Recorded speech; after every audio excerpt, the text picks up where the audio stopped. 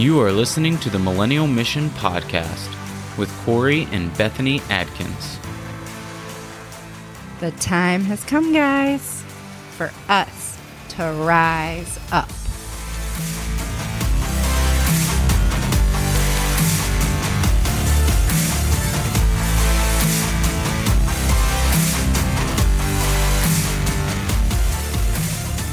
Hey everybody, so this is, I don't even know if we titled this or anything, but this is part of a special series for the collection we're doing with Rain Outfitters.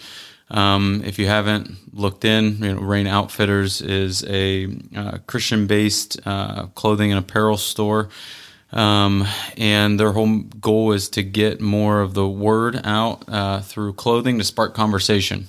It's just a fun opportunity to share the message of the Millennial Mission Podcast with other people, and then also to benefit a couple of charities, Pregnancy Choices, a pro-life organization, and Foster Our Community, which just helps families in foster care. So it's just a fun, cool opportunity, and we just thank you for listening in. If you clicked on the QR code, then welcome, and go check out some other podcasts. Yeah.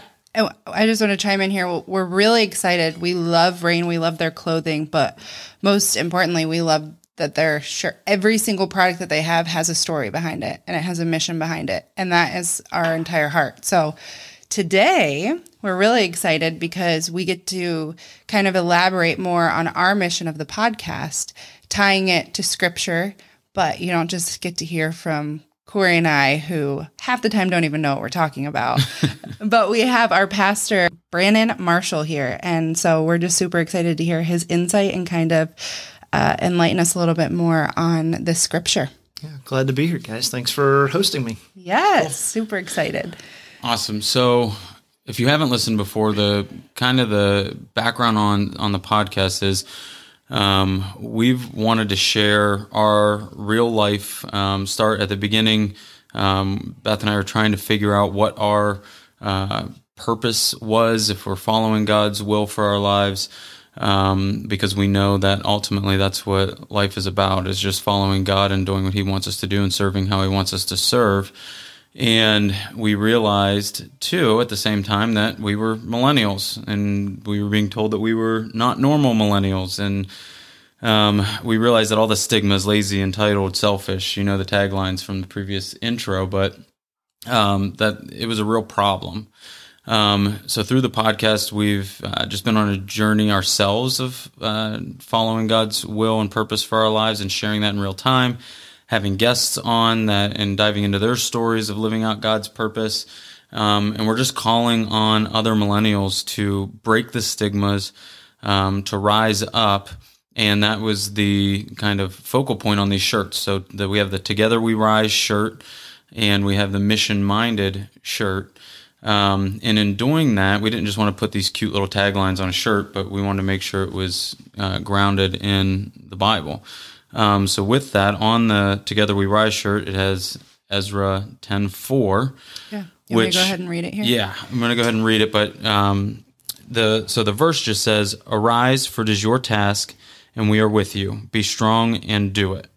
So what we didn't want to do, though, is just take that verse, take it out of context like we do and other people do a lot of the times. And we try not to do. Yeah, try not to do. Pull it out of context. That's why the reason we have Brannon on, which we wanted to have Brannon on anyway, so this was just a reason to get him on. But to give us some context on what was going on at the time, what they meant by the verse, and how we can apply that to our lives today to rise up in our time and be who God has called us to be. Yeah, love that.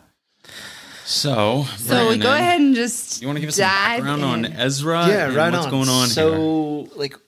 I don't know. I forget which historian sometime recently said this, that history just is kind of like, it's cyclical. History just goes in cycles. And somebody was even talking about this, like in reference to American culture. They see it almost in any other culture where history repeats itself. I think we've all heard that. There's nothing new under the sun, right? Like things just kind of come around again and again. Someone was talking about even in American culture recently that like cultures tend to reinvent themselves every like 60 years or so, where like values kind of like get re-examined and shift. You take a fresh look at like who you are, what you believe, and why. And some of that even leads to generational stuff, which I know you guys are pretty keen on. And so sometimes that happens even in biblical context, where we see things that get forgotten. Yeah. And that's definitely the context around Ezra. Ezra is this crucial piece in Israel's history and the people of God, where there's like this breaking point. There's this seam where they're finding themselves taking a look at things that have been forgotten. And like the way that I kind of think about it is, imagine if you were like wandering around your grandparents' attic, like it mothball smell. Right. Mothball smell. It's like, maybe that isn't a pleasant metaphor. I don't know.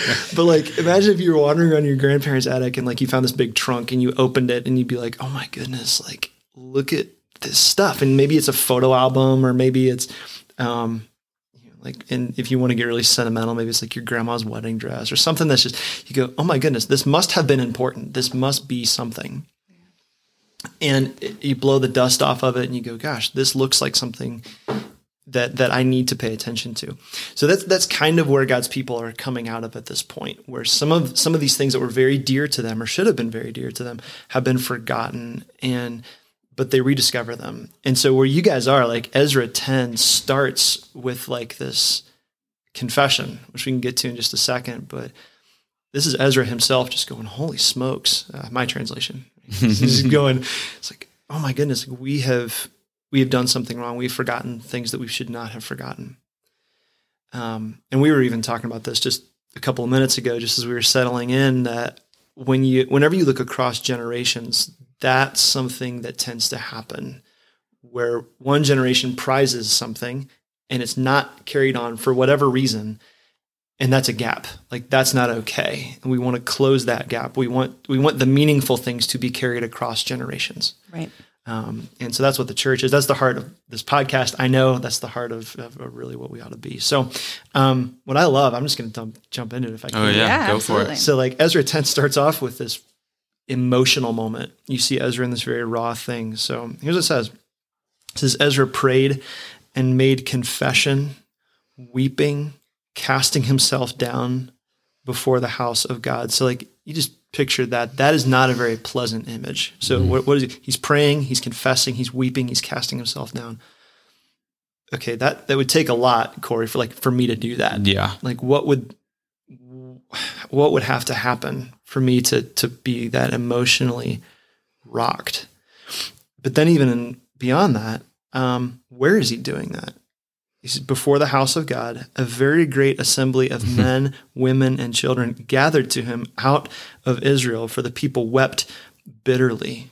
Okay, so this isn't just like you or me in our little prayer closet, or right, like in our car or whatever, going through an emotional catharsis. Like this is him just dumping in front of all the people that he's supposed to lead. So it's this incredibly vulnerable moment.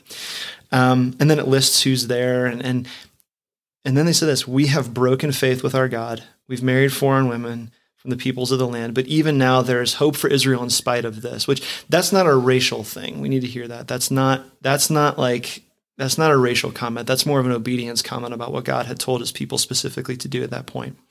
And so then here comes this resolve in Ezra 10 verse 3. It says, well, therefore, in light of what we've done, in light of what we've forgotten, right? Or in light of this thing that we've just discovered in our grandparents' attic that went neglected, let us make a covenant with our God to put away the wives and their children according to the counsel of my Lord, and all those who tremble at the commandment of our God, and let it be done according to the law. And then here's that sticking verse, Ezra 10:4, arise, it is your task, we are with you, be strong and do it. And so it's this great, almost communal resolve to fix the thing that's wrong and to rectify the thing that was broken, and to blow the dust off the thing that was forgotten. So with that, I've listened to some different commentary, and the first time I read it, it's kind of leaves you with like, what do I do with this? Where basically the men of Israel had taken on wives from pagan cultures, right? If I'm getting this right, they were commanded originally not to do this, and the reason in the commentaries I listened to that they weren't supposed to do this is because when you did that, it often brought in also their worship of other gods and their other ways of life. So it wasn't a racial thing. And that some of the other commentaries reference like how Ruth was not Jewish, and there's different people that was it Mark or Matthew talked about, and he highlighted different people that weren't ethnically Jewish. Yes. So it wasn't about racial things like you said, but it was about taking on idols and gods from these pagan cultures. And then also it says that they did away with the wives. Some of the interpretations said they divorced the wives. But then other commentaries said that maybe they hadn't actually even truly married the women, that they were looking for a loophole in the law. So maybe they were just cohabitating with the women. Yeah. And that was also the issue. So I just wanted to get your viewpoint and thoughts on that, because mine are kind of messy. Yeah. So in all reality, it was probably a little bit of both. Basically, so here's what happens. And so here's kind of the long answer to the question. I find in my life what happens when I don't take God's word seriously in one point, it becomes really easy to justify breaking it in other points.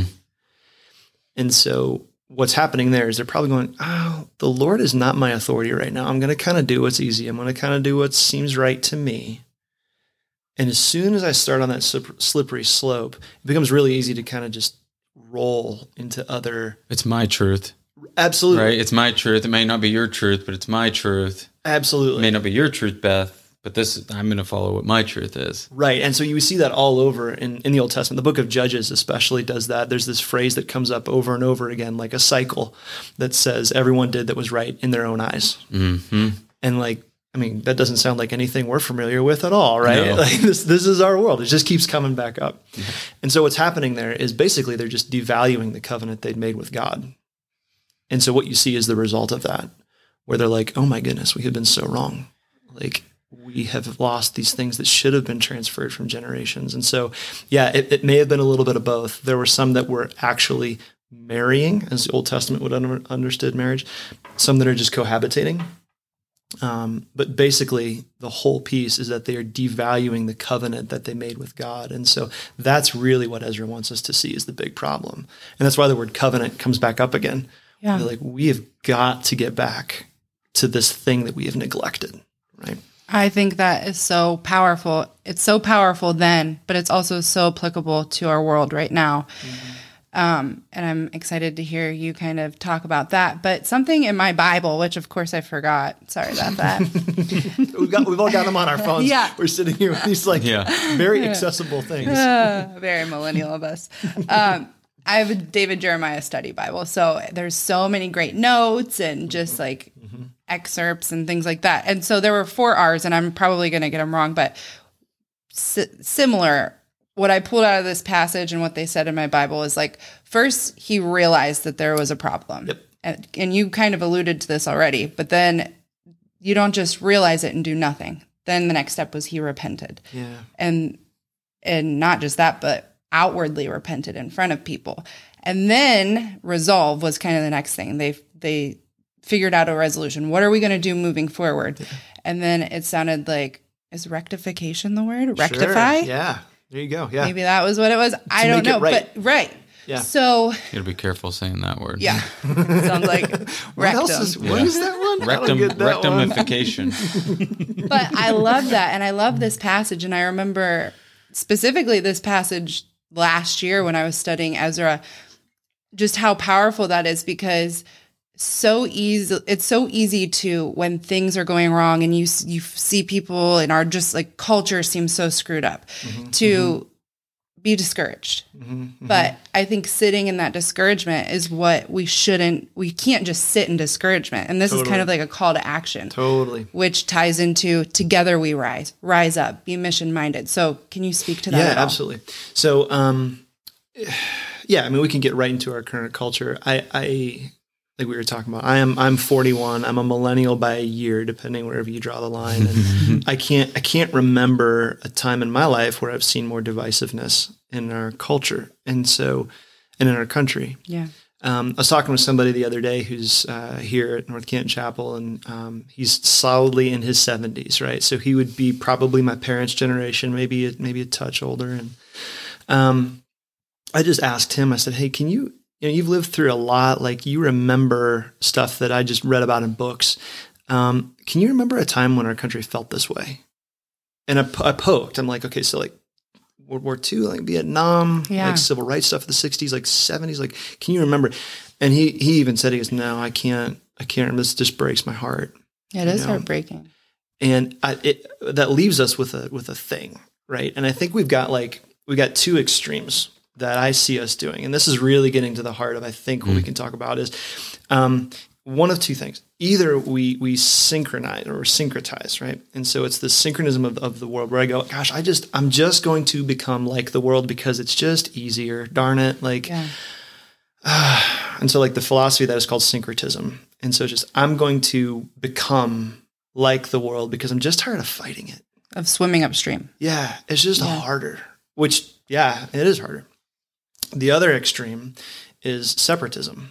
Where like, dude, that's it. I'm just going to go buy my 40 acres and build my cabin in the woods, put a moat around it and say nuts to you people, right? Which like, we all have our tendency. Yeah. That's mine. That's mine. We've been talking about that. We've been watching a lot of YouTube videos recently. We'll just say that. Dude, it was like, at one point, I built a little travel. I'll have to show it to you. I built a little travel trailer that was like on this little, 5x8 thing I got from Tractor Supply and had a little wood stove in there. And I'm like, I'm taking this fishing and camping. I'm going to disappear and you're never going to find me. Right? But the truth is, a lot of us feel one of these or the other, and we go by our emotions, and we go, gosh, I'm just going to blend in because it's easier. I'm just tired of fighting, which I know a lot of people are there, or like I'm out of here. I'm going to check out.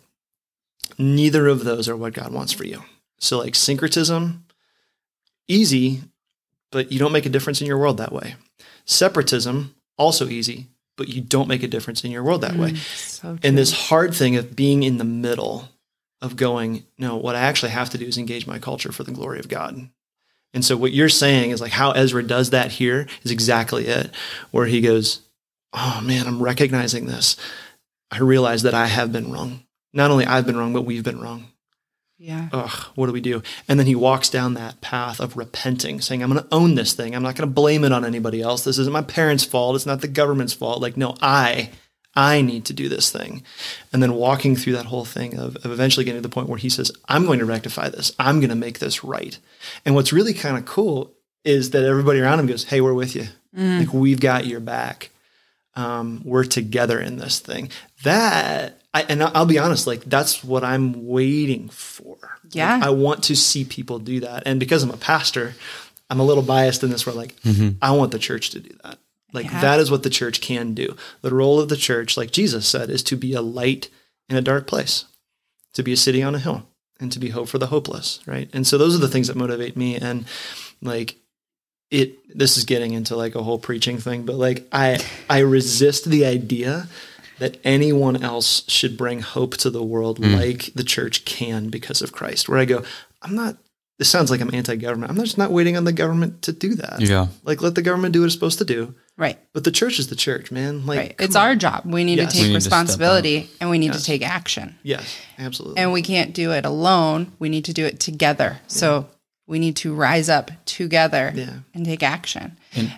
And that, go ahead. I was going to say, I think that the dangers also in those two extremes is that one, if we synchronize with the world, we start accepting pagan wives, right? Absolutely. We start accepting idols. And the danger with your truth is your truth and my truth is my truth is then what is real truth? Yep.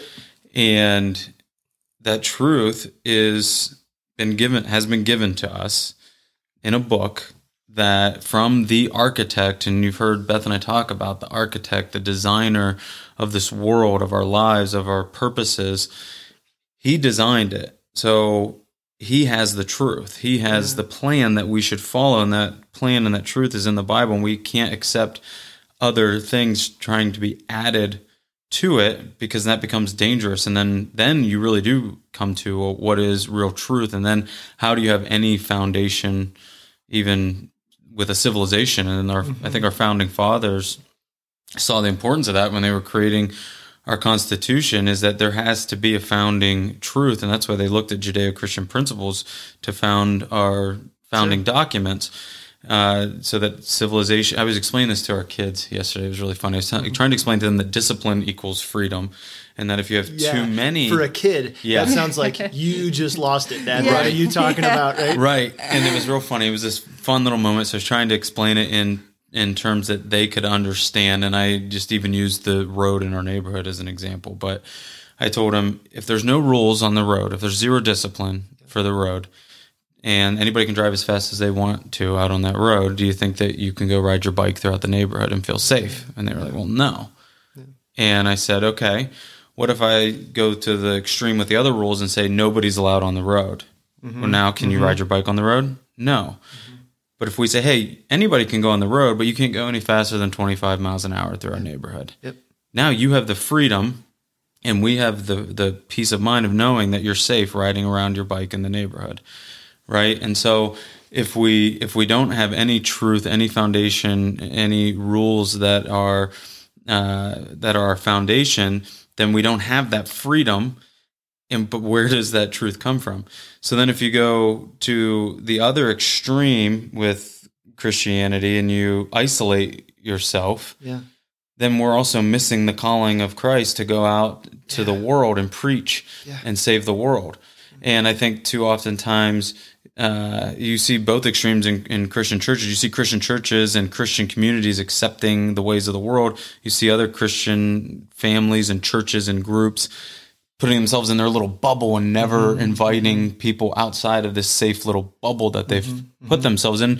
And in both instances, we're completely missing the calling of Christ and the whole purpose of our lives. It is infinitely messier to live in the middle, which is what, and I mean, like this may get super practical here, is right now in our world, what nobody wants is more mess.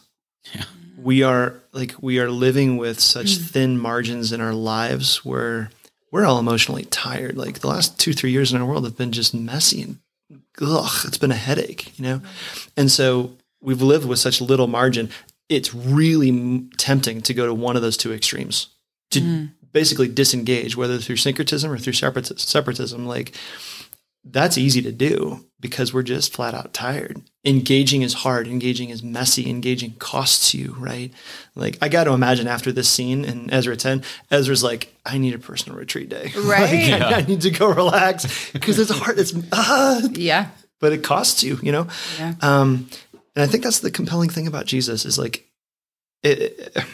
contrasting Jesus with every other faith leader in any other world religion, he never promises it's going to be easy. Yeah. He just says, I'm going to be with you and it's going to be worth it. Yeah. Like that to me is like, that's a compelling thought. You know, he said the world's going to hate you. It's going to be hard. I'm leaving, you know, and then he's out of here. You know, I'm going to send my spirit to you. You know, he never says it's going to be easy. He just says it's going to be worth it, which that to me is a very unifying thing because we have the church to remind us that it's worth it. And we bear one another's burdens, right? There's that togetherness again that comes up. Like, when you guys are having a hard time, somebody else better be there with you. Mm-hmm. Right. You can't be isolated, but you also can't be, you know, completely blended in. Like the church is this very peculiar people that live in the messy middle with each other. Yeah. And so I want to read the verse one more time because there's one more aspect of this that I want you to touch on. And you were kind of alluding to it right there. But again, it says, rise up. This matters in your hands. We will support you. We will support you, which I think is a big part. Mm-hmm. And then, so take courage and do it. So you were just alluding to that. It's not going to be easy. You're going to need to have courage. And you also do need the support. And so I think we can all agree after hearing the way you articulated everything that we do need to live in the middle. We need to live in that tension because that's where we're called to be. Mm-hmm. But then looking at the church, we were also talking about this a little bit, and this could be a whole podcast series, I think. But within the church, I still feel like there's a little bit of a disconnect. And that's something we're also passionate about. So when we say together we rise, we're not just talking to millennials. We're talking millennials linking arms with boomers and every generation linking arms. You too, Gen Z. So practically, we love practical stuff. So practically, how can we do this? But also, can you talk about why this is so important and why we're called to link arms? Yeah. So Yeah, we'll do that part first. The why is this so important? It's important because everybody has something to learn, and nobody has a corner on all things. Like that's just super basic, right? Like, and like a little buzz phrase I say is like, millennials get the bad rap because they're entitled. And I go, well, no, like you're not entitled because you were born between two certain years. You're entitled just because you were born. Everybody feels entitled to something, right? Whether it's a cushy retirement with a 401k or it's a new whatever, or like our daughter's like, why won't you buy me $400 shoes? And I'm like, because that's a bad decision, right? So like, but I'm entitled too, because like what I want is my little private island with my little, we're all entitled to something. And so we need each other to remind ourselves that we don't see everything correctly. Yeah. Right. The case in point for me is it's like, how did I learn to change the oil in my truck? Because I had somebody older than me teach it to me. Mm-hmm. And like, say what you want, YouTube can't teach you all that stuff, right? Like I needed somebody to go, okay, this is what it's probably an older person on YouTube too. Absolutely, because it's not a 12-year-old teaching you, right? So like it was time in the garage, with my father-in-law learning how to do this stuff, right? And like in a weird way, that's just discipleship. He was discipling me in how to change oil in a truck. Okay, well then let's bring that over to something in the faith area where I go, when I bump into something in our marriage or in parenting, where do I go to remind me that I can get through this and then to give me practical skills to do this? I'm not going to YouTube or Google, and those are helpful. They may get you in the ballpark, but what I really need is I need somebody who has weathered the storms of marriage to go, okay, numbskull, here's what you need to do, right? And here's what I did because I did the same thing. Do this and you will live, know? And that only comes by transference of information from a generation. Yeah. And so what does that take? So that's the big why, is because the church, one last little thought, I guess. I've heard it said the church is only one generation away from extinction. And I really believe that, where if we don't transfer what Jesus can do in the life of a person who's seeking him, if we can't talk about that, the church will die. And that's just discipleship is all it is we just need to be with other people. So what does that mean? I think practically, what do we do? So first step, I think that we have to understand is somebody has to take initiative. And that sounds super basic, but somebody has to be the one to say, I'm not okay with this and we're going to do this differently. And so the example we were talking about earlier, I don't go to Bob Evans a lot. But when I for no other reason, it a couple times. Yeah. I have said it. Apparently so. Maybe more than I want to admit. Getting the senior scramble, dude. I'm almost there. My kids think I'm in my 80s. I'm like, well, some days I feel like it, But when I go to Bob Evans and I see a group of guys, maybe let's just say they're in their 60s, sitting around a table, and they got their Bibles out and their highlighters, and like they're engaged in conversation and they're pouring into each other, and I look at that and I go, well, that's good. It's not great, and I'll tell you why, but it's good. And then I go to Starbucks, which admittedly they have a ton of my money. I go to Starbucks way too often. Yeah, me too. And I go to Starbucks, and then I see a couple of guys in their 20s or 30s sitting around a table with their Bibles and their highlighters, and they're pouring into each other. And I go, well, that's good.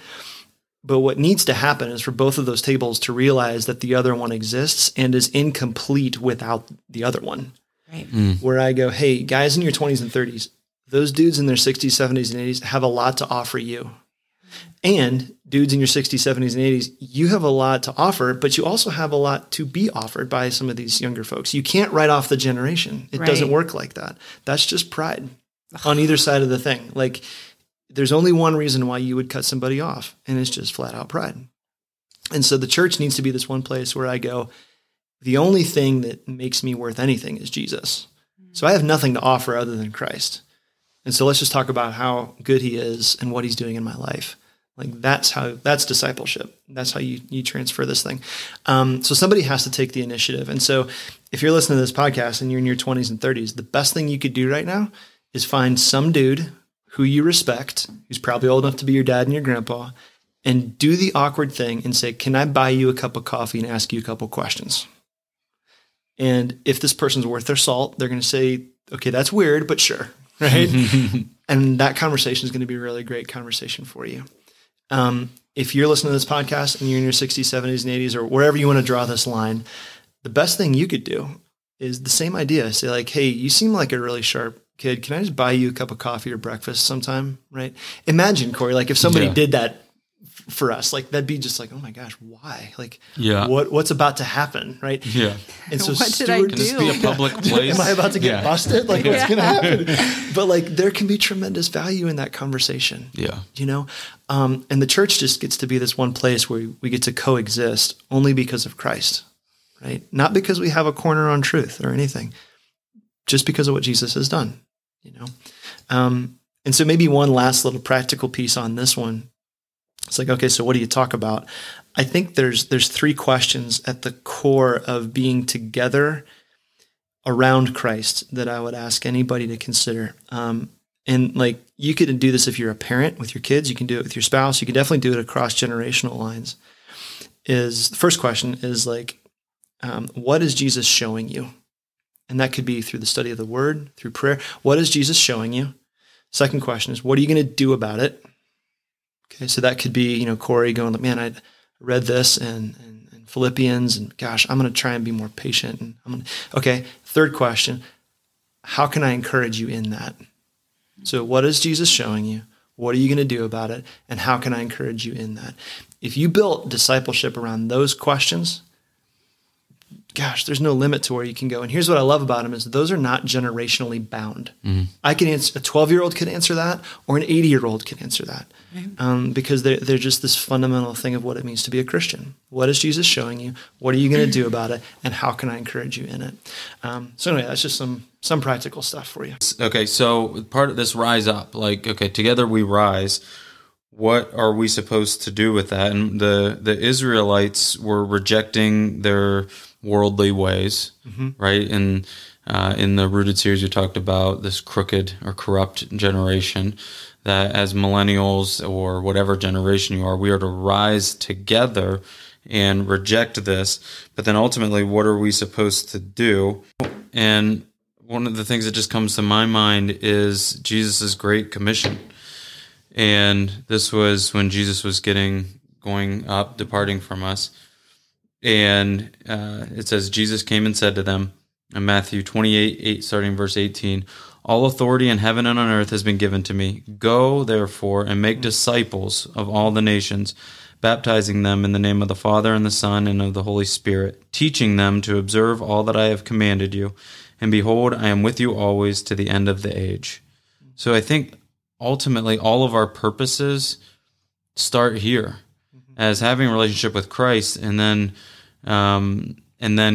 going out, not isolating ourselves, being founded in God's word and God's truth, not synchronizing, but also not isolating, and going out and making disciples. And you were talking about the being discipled or discipling, depending on what age group that you're in, and then baptizing them in the name of the Father and the Son and the Holy Spirit. We're bringing others to Christ, and then teaching them to observe all that He's commanded us. And what has He commanded us? He's commanded us the truths. What are God's commandments? They're the laws, the natural laws that God has architected and designed our world in. And you can reject those laws all that you want, just like you can try to reject gravity if you want to. But if you jump off of a 10-story building, gravity's going to come in whether you believe in it or not. Mm-hmm. So there are natural consequences to not living life the way that God has called us to live. So I don't know if you want to chime in or correct me on anything that I said. Dude, no, you're spot on. I hear what I hear you saying, and I think you're dead right, is like the only good thing I have to offer anybody is Jesus. There's no good in me but Christ. And so the only way I can do this is if I stay close to Him, right? So this goes back to like John 15, was like, abide in me and you can do some things. Don't and you won't. Right? It's like, I have nothing else to offer you other than Christ. And so like living on mission is just basically going, all right, I'm going to take my everyday rhythms and spaces, and I'm just going to bring my relationship with Jesus there. And so like a couple quick things is like, so fostering, why would you foster? The answer is Christ, period. Like that's the only reason you would ever do that. It's not because I want a bigger family, or because, I want because it's fun, right? Because it's easy, right? Yeah. Like, no, it's not, right? But why would you do this? Well, because Jesus loves you. And because you know that, you're going to step into this space, right? And I think that is something that is a very unique opportunity for the millennial generation. As somebody who stands almost between millennials and Gen X a little bit, I feel like I can see both clearly, where Gen X can be a little bit disillusioned and, angry at the world and whatever. And millennials are a little starry eyed and a little bit rose colored. So I feel like I'm in the middle. I see both fairly clearly. One of the things the millennial generation can speak to, especially in the church, is to bring a greater sense of purpose to the passion that they have. So like clearly millennials do stuff more than any other generation. They want to do something, right? And so, I'm buying shoes with a purpose. I buy this with a purpose. I wear this shirt with a purpose, right? All this stuff that we're talking about. Well, what we need to be very clear about is the purpose behind that passion. And the answer is only ever Jesus. And so why would I do it? Well, because he's changed me, right? Like he's told me to go. So I'm just going to go. I'm just going to go do the thing, whatever that thing is. And like that's the thing that I really do believe can be really powerful, is when millennials are very clear, or anybody really, but especially millennials, just because they're busy. Why are you doing what you're doing? Jesus. Like that has to be almost like the reflex. It's not like, well, we thought this would be a good thing. Like, right. No, Jesus. And just because of who he is and what he's done, that's why we're doing this thing. And when your kids ask you, Jesus, like that's got to be the quick answer. And here's what's really cool about it. If millennials especially can say that, millennials, one of the things I do love about maybe being a millennial is like millennials don't have time for phoniness or fakery. Yeah. Like you can smell that, you get a whiff of that, you're like, I'm out, right? And so if that's real, and if you really have a relationship with Jesus, it's not fake, I'm not just doing the church thing. If it's real, it will be a little bit more contagious because we are slightly more cynical in some ways. So having a real relationship, that's the only thing you can actually give away is Christ. I have nothing else to offer. The only good in me is Jesus. The only thing I have is Christ. The thing that I'm equally grieved by and encouraged by is that we live in what I would say is a post-nominal Christian culture. So what I mean by that is like Andy and Opie and Aunt B don't live here anymore. Like we cannot count on our culture to prop up our bad theology of church. It's not expected anymore. Yeah. Right? Yeah. And you see it everywhere, right? Like this is not a Christian culture. Yeah. And maybe you can make the argument that it never was, but like it's definitely not now. Whatever it was, it's definitely not. Yeah. And so what do we do with that? We can go bury our head in the sand, right? And go get the cabin in the woods. We can just blend in, or we can go, I'm going to engage this thing in a genuine way. I'm going to get deeper so that I can actually go wider and further. Like there's that is a hopeful thing, is because when I read the book of Acts, our kids are going to resonate with the book of Acts more than we did. And I go, okay, well, if the church thrived in an imperial cult, it can definitely thrive in 2022 America. But it has to be real. It just can't be fake. And so I love that because it feels like this is a little bit of separating the men from the boys. And if we can all rally around that point together, gosh, there is some real power for the church. So that's an optimistic spin on the day. I love the optimistic spin. I also have frustration with right now. You hear over and over the end times, like the world is ending, and we don't know, and there could be truth to that. But what I don't like with that narrative is that people are kind of just hunkering down and sitting complacent. Yeah, just giving up. Yeah. And so I wrote myself this note, and it said something like, are you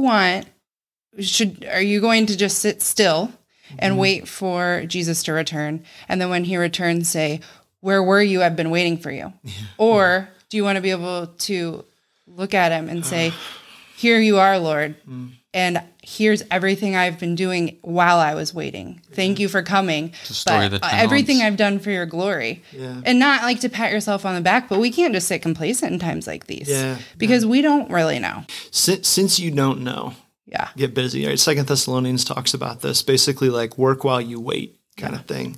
Like it's okay to have a really strong eschatology or study of end times. We should. Yeah. But all eschatology points to practical obedience, not to some disconnected theory that I can just hold on to. Like that, this should awaken my appetite, not dull it. Create a sense of urgency. Yeah, and that is just wrapping this all up. Like this is the mission. This is together. We need to do this together. We need to rise up together. The time is now. We can no longer sit complacent. If we do, I'm worried for our future, and I'm worried for our kids' future. But we have hope and we have truth, and that is what we should ground ourselves in, and we can do it together. Live life on mission, be mission-minded, and I don't know. Do you guys have anything you want to wrap up with? I just want to thank you, Pastor Brannon, for being here. I feel like we didn't really give him a proper introduction. That's okay. So, but what I do want to say is I truly feel like every time I'm in the room with you, I get smarter and you push me to want to be better. It's so true. Also, I love C.S. Lewis, but you make me feel like I know nothing about C.S. Lewis. I quote C.S. Lewis almost every week these days, so I probably ought to let it cool off for a minute. No, we love good C.S. Lewis quotes. Yes. No, but seriously, thank you. And from genuinely, honestly, from the first sermon that we heard from you and coming into this church and being around the people, we felt at home. Yeah. So we just want to thank you for that, and thank you for challenging us and pushing us. And we know that God is just leading you and you're doing what he's asking you to do. But thank you for being you. Thanks, guys. Honored for sure. Thank you so much. And just to wrap this up, if you had received one of the Millennial Mission shirts from Rain Outfitters, we just want to say thank you for supporting us. Thank you for supporting the local charities and supporting Rain and all that they're doing. If you're listening to this and you hadn't received it and you enjoyed this message, there are 2 shirts that are geared towards this message. The Together We Rise shirt, which is geared towards the guys' sizes, and the Mission Minded shirt, which is geared towards women's sizes. And a women's hat that says Rise Up. And a women's hat that says Rise Up. They get hats and we don't. What's going on there? So we do. The guys do get a hat, but they knew me. And it has nothing to do with with what we're doing. It's literally just a snapback with an American flag on the front. That works. But so you can get that too. But we just want to say thank you, and I think that's all I've got on that. Yeah. So thank you so much. All right, cue the outro.